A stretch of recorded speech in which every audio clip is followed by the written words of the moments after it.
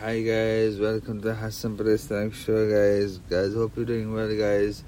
Today I'm going to talk about the power of dua. Making dua will always help you.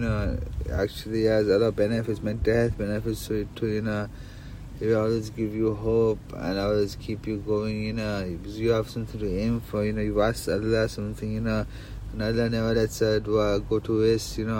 So make dua, make a long dua, start cry when you're making dua, because Allah loves tears when you're making dua, So make dua, because dua is such a powerful thing, Yeah, it will give you hope and it will make you close to Allah subhanahu wa ta'ala, So if you're struggling with some issues, if you have sadness in your life or you're depressed or things aren't going your way, make dua, because dua is something that is the biggest weapon that a Muslim has, So make dua, always think about what you want from life and ask Allah, be specific, be specific with what you want, when you're asking Allah, be specific that I want this, and if you are really heartfelt and it's a dua with a good intention, sooner or later Allah will surely accept it, inshallah,